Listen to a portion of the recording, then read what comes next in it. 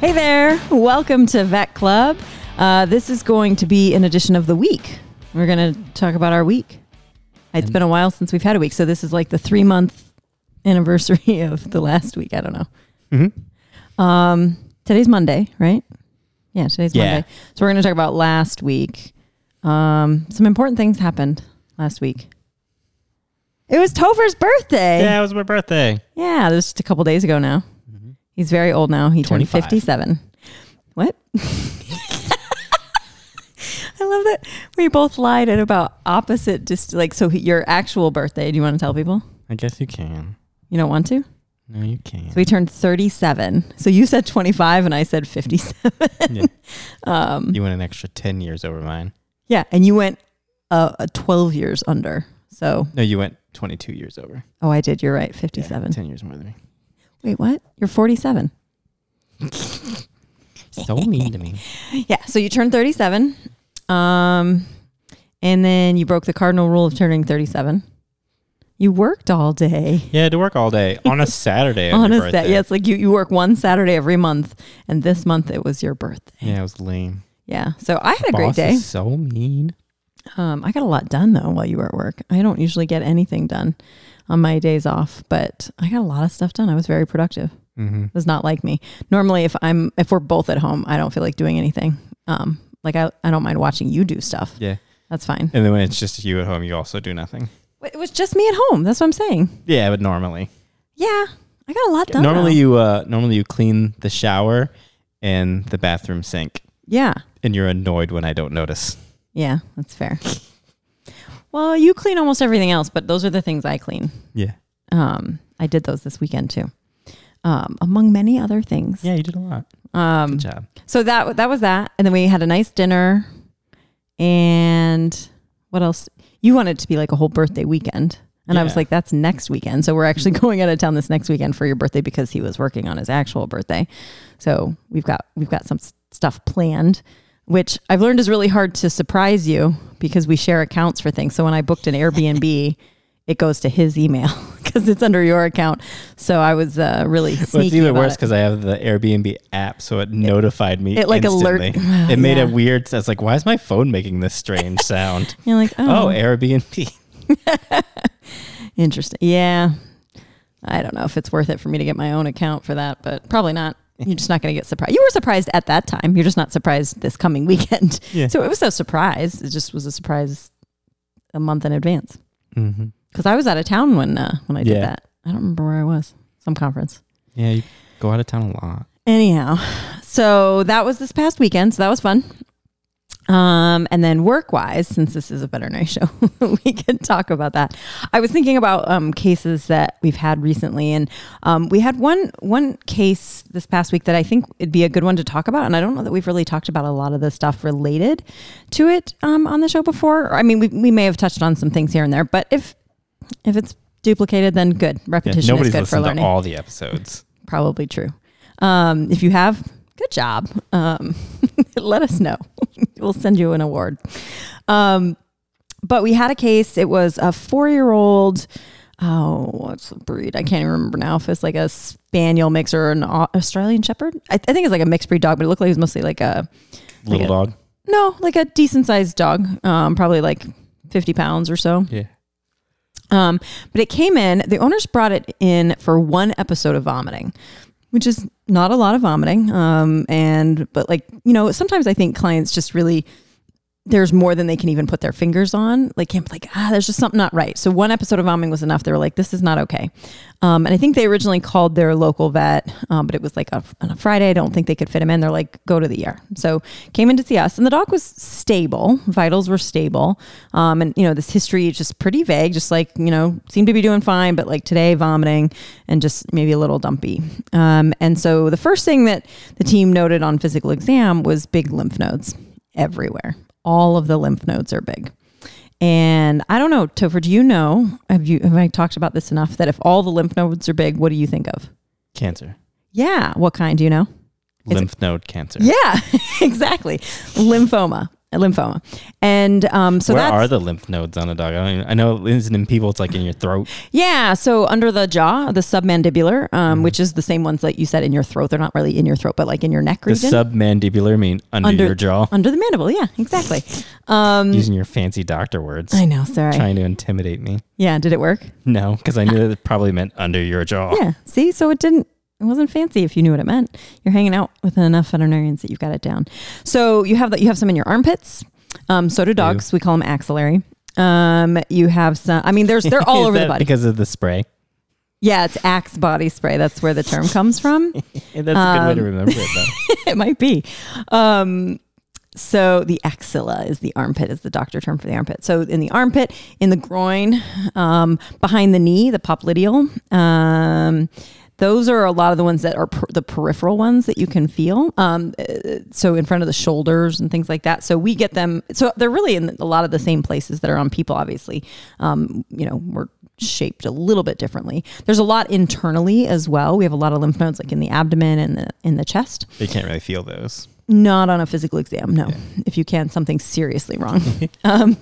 So the one thing, so that's the very, very first thing you need to think of. You're exactly right. Is lymph node cancer or lymphoma, sometimes also called lymphosarcoma. And then the second thing you should think of, any guesses? Cold. Good guess, but no. The second thing you should think of is lymph node cancer. And then the third thing you should think of is lymph node cancer, lymphoma. When you have all these big lymph nodes, the top 7 things are the same thing, and it's lymphoma. It's most likely going to be lymphoma. Now down there at number 8 and 9, there's some infectious diseases that you can, but they're really uncommon. So you'll see 500 dogs with big lymph nodes everywhere, and 499 of them are going to have lymphoma. And that 500th one might have something else. I have a weird aside. Yeah. So you always say it's like, oh, you're looking for zebras, an animal that's not there. So you were in Africa. What do they say in Africa? Because if you said, oh, you're looking for zebras in Africa, it's there's zebras everywhere. Yeah. So I asked this. I think I've maybe even said this on the show before. But anyway, so the phrase is when you hear hoofbeats, think horses, not zebras. Okay. So that's where the phrase comes from, is that common things happen commonly. Med students, it's like, oh my God, you're always looking for the weird thing, that unusual thing. It's like, no, it's probably when you hear hoofbeats, think horses. But you're right. In Africa, when you hear hoofbeats, you think zebras, or they would say zebras. And so I asked them that. I was like, do you guys have this phrase? And they looked at me. No, they don't use that phrase. Yeah. Because it would not be meaningful. So they don't have the phrase at all. They don't say when an you equivalent. When you hear hoofbeats, think zebras, not horses. That's not, because they have horses there too. Yeah, it's like, oh, you're looking for. Yeah, I don't know. When I asked them, they didn't have alligators. Yeah, yeah. It's just crocodiles. When you see hundreds of teeth, think crocodile, not alligator. Yeah. They didn't. When I asked them about it, they didn't say oh, here's the phrase we use instead. They were just like, no, that's not a phrase. I mean, the sentiment is probably there, but they didn't have a phrase that they used. Yeah. In the U.S. and I think they say this in human medicine as well, where it's just stop looking for zebras. It's not zebras. Yeah. But yeah, I don't know what made you think about that. But yes, in this because case, you're saying it's lymphoma. It's horses, a super rare thing. And then you might be at a zoo and maybe there's a zebra in the background. But yeah, generally speaking, it's going to be horses. So lots of lymphoma. So why that's important, I think, is you still have to make the diagnosis, and we can chat a little bit more about how do you do that. But is when you're talking with a client and you feel all these big lymph nodes, the good idea is to warn them early. Hey, I'm really worried this is going to be cancer. There's some tests that we need to do to confirm that, but start preparing them emotionally that that's where this is going to go. Because I've had a number of situations over the years where people try to give the clients false hope. They just try to give them hope. And the thing is, lymphoma doesn't have to be an immediate death sentence, right? It's treatable. There are things we can do, but it helps if people can start, emotionally processing that their dog, in this case, a 4-year-old dog has been diagnosed with cancer.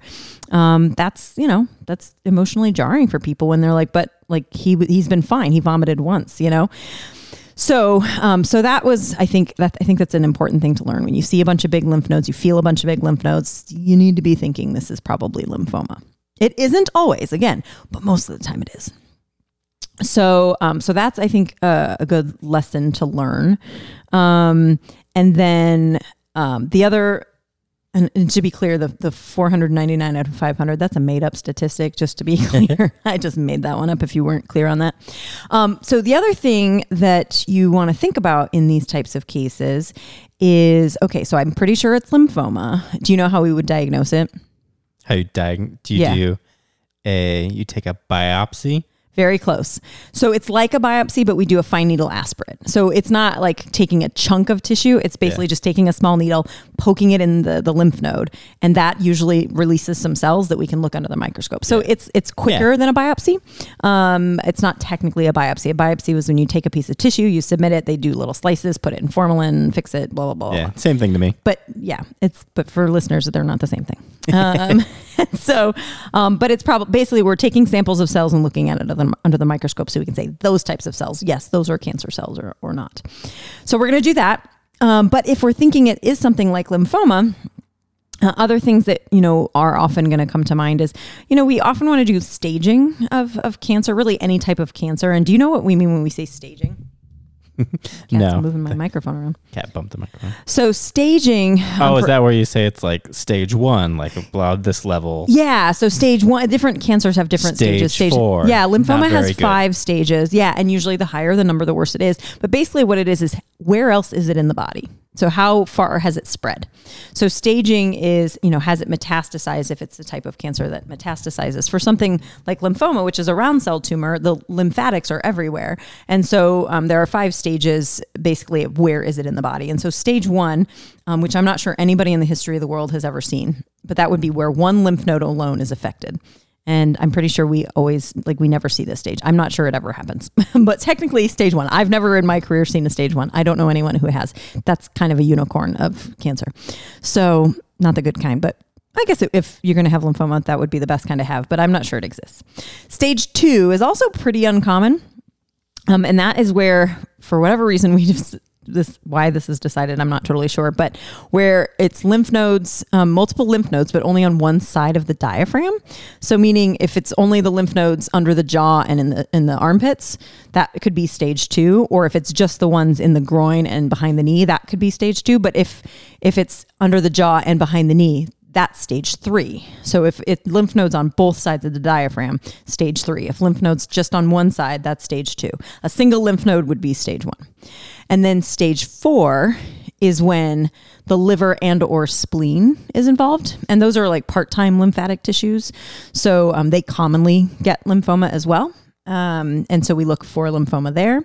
And then stage 5 could be in other places.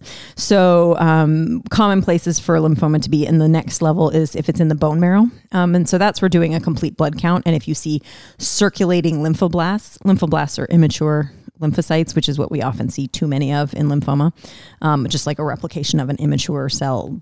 And that's what you're looking for. Typically, one of the most common things you're going to see on like a lymph node aspirate is to see, instead of a mixed population of lots of different types of lymphocytes and some other types of cells, but mostly lymphocytes, usually they're primarily mature, and then some of like varying stages of maturity. But if you're seeing mostly immature, that's not appropriate. That's what you see when you have lymphoma.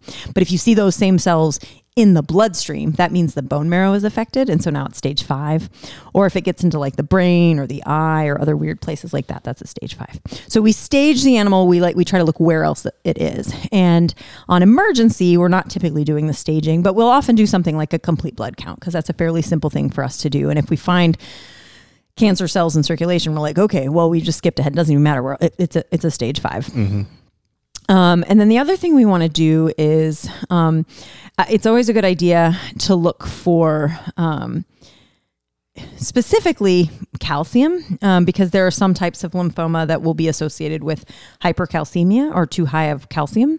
And that can have prognostic indications, like it's not good when the calcium is really high. And also if it is really high, that in and of itself can have adverse effects and it can make them sick. So it's usually a good idea to do some kind of chemistry. And in the case we had this past week, this dog's calcium was very high, which is not great. And so it just adds more like, yeah, this is probably going to be lymphoma. But the other thing that happened with this dog is most likely because the calcium was really high, it also had effects on the kidneys. So its kidney values were also elevated, probably from the high calcium. And those were probably the reasons the dog was vomiting and starting to feel crummy. So yeah, it was a good case in that there was a lot of, physiological things going on to talk about. Cause then it's like, okay, well, so we know it has lymphoma. And so we need to, if the owner, assuming, we talked to the owners and talked about all the things, we did confirm in fact that it had lymphoma, but, do they want to treat? Okay, so we need to treat the cancer. That's going to fix a lot of the other things, or if we can be successful, that can fix a lot of the other things. But that takes a little bit of time. It's not like you snap your fingers and poof, the cancer's done. I mean, if only. But the consequences of this cancer, particularly in this case, the really high calcium, has a lot of bad things that can happen. And so we also want to, at the same time, we're coming up with a plan for treating the cancer. We also need to start treating the high calcium. And so that's what I find more interesting about this case, because I'm not a cancer doctor. So not much you can do there. Yeah, that's not really my specialty, but treating hypercalcemia is, because there's lots of other things that can cause hypercalcemia. And the treatment is always what's the underlying cause of the hypercalcemia, try to get that under control. But then also in the meantime, there are things we can do to lower that calcium. And any guesses on what those things are? It's okay if not. I don't know that we've really talked about this before. How would you get rid of calcium? You would give it a carbonated soda. So smart. And so why would you think that? Oh, is that right? No, it's not. But I like the thought process. I think I know where your thought process is going. Make a calcium carbonate. Yeah. So kind of like yeah, it's smart. Kind of like dust it out. Yeah, so you can complex it with something else and then get rid of that thing. So I like the thought process. That is not actually how we do it. We do not. I thought I was right there for a second. I know, but I knew. I mean, obviously that's not correct, but the thought process was good. Obviously. But the thought process was good. So you want to complex it with something else to get rid of it. And in the body, one of the things that calcium complexes with, its most popular, bestest friend in the world is phosphorus. And do you know where most of the calcium and phosphorus in the body is? In your interstitial. That's a good guess. No. Because isn't calcium's positive, right? Yeah, calcium's 2+. But no, most of your calcium's in your bones, right? Like when we talk about calcium. Yeah. That's okay. Calcium and phosphorus, the majority of those are in your skeleton. And so if you need, this is why people who don't get enough calcium in their diet, they can develop, there's lots of reasons why you get osteoporosis, but they're like taking a lot of calcium because otherwise you will steal it from your skeleton. But if you have too much calcium, you can put it into your skeleton. You're like, hey, put some of that calcium over there. Because if you have too much calcium floating around in the blood, it can start to make calcium deposits. Maybe. So not kidney stones per se, but you can start to get calcification of tissues. And the kidneys are one of the tissues. So they don't make stones in the lumen, like where the urine is, but like in the tissues themselves. And then the intestines, the stomach in particular, is another place that can get calcified. So basically you're putting bone in places where bone should not be. And so that can be a big problem and often is irreversible when you put bone where it's not supposed to be. It's not really set up to be like, oh, we'll come and get this later. It doesn't work that way. And so it's really bad. And we need to make sure that we try to get the calcium levels down because the consequences can be dire and potentially permanent. So, and it doesn't matter what the cause of the high calcium is. And so that's why it's a thing. Like there are certain toxins that will cause the calcium to be high, other diseases that will cause the calcium to be really high. And so we need to have a plan on an emergency basis of how do we get the calcium down. So you can tell the body, hey, put that back into bone. And there are a few different ways that we can do that. So you can take advantage of the normal hormone process. And so calcitonin is the hormone that your body produces that says, hey, send the calcium into the bones. And it also says absorb less calcium from the gut. So you could, in some situations, use calcitonin, although that's not usually one of the first things we use. But there's another class of drugs called bisphosphonates. I guess they probably have a few phosphoruses in them, but it's a class of drugs that will also kind of reverse that process of sending, and will send calcium to be deposited back in bone where it belongs. So that can get used sometimes, but then we just also try to get rid of more calcium from the body.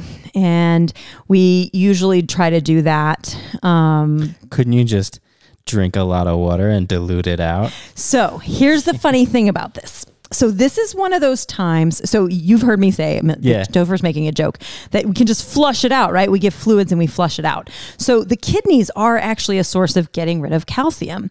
And I harp on this all the time, that you can't just flush toxins out of the body. But calcium is not, in this case, it's having like bad effects, and arguably you can even call them toxic effects. But calcium is something that your body, like we deal with this all the time. And so you have receptors in your kidney for calcium. And so we can actually manipulate the physiology of how your kidneys work to try to trick the kidneys into getting rid of more calcium. So the reason I want to talk about this is one of the few instances where you can actually give more fluids to get rid of something faster. This is one of the few instances where that is true. So forced diuresis can actually help excrete more calcium. Now, we're going to talk a little bit more about that, because it's not the water that's doing it. So we'll talk about that. But like when people talk about flushing things out of the kidneys, that's not what happens.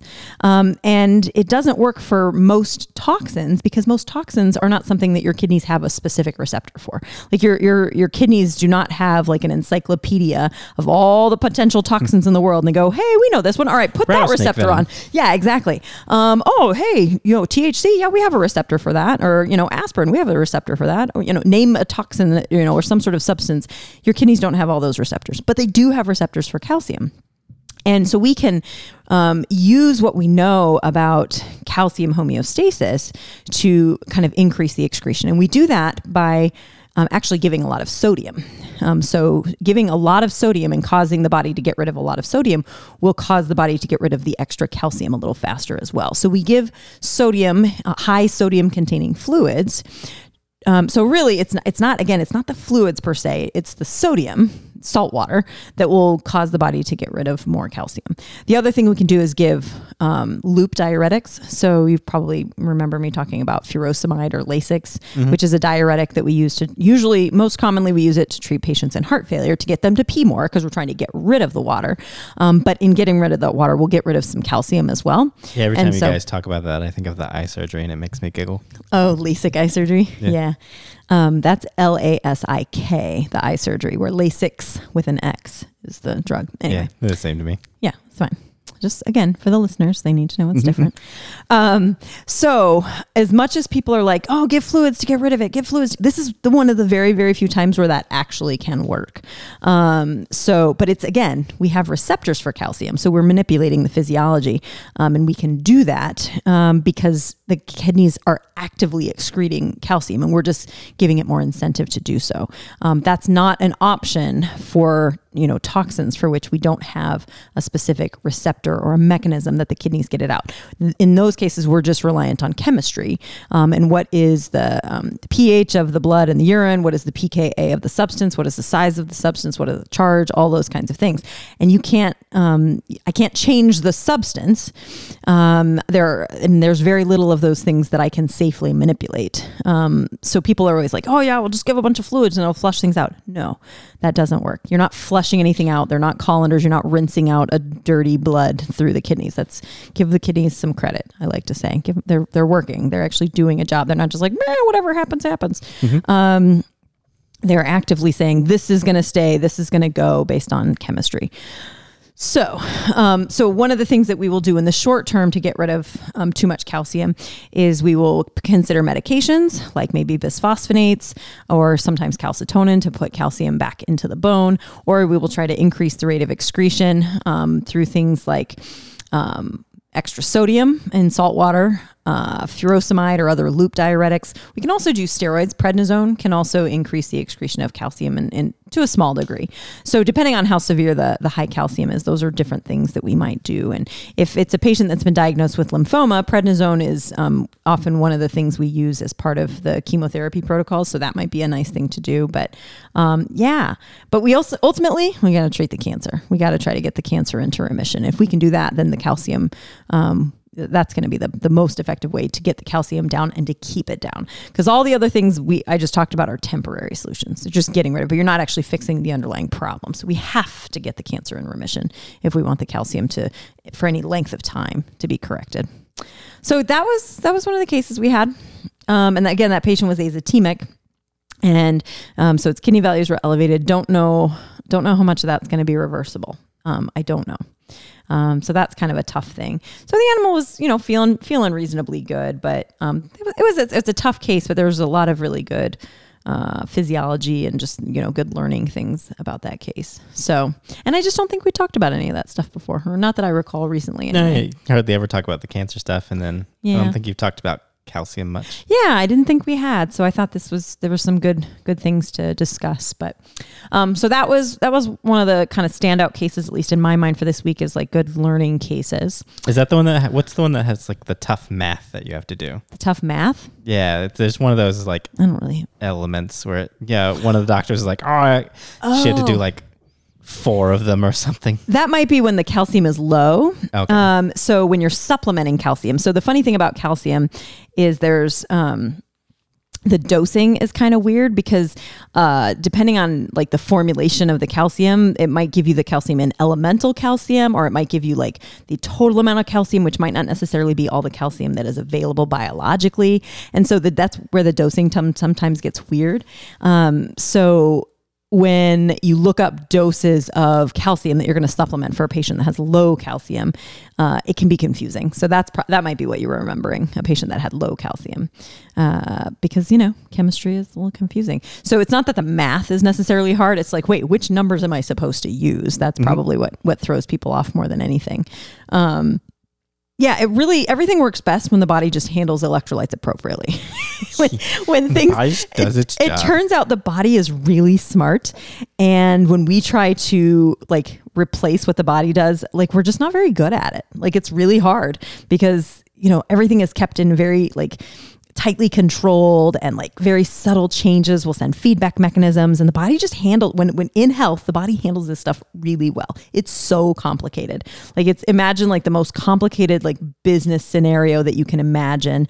And everybody is working appropriately. Everybody's doing their job. It's a well-oiled machine. And then one person calls out sick and the whole thing falls apart. And then like you try to get a temp to replace it, which is us, the doctors, and we are not very good temps. Like that's really just, there you go. That's medicine in a nutshell.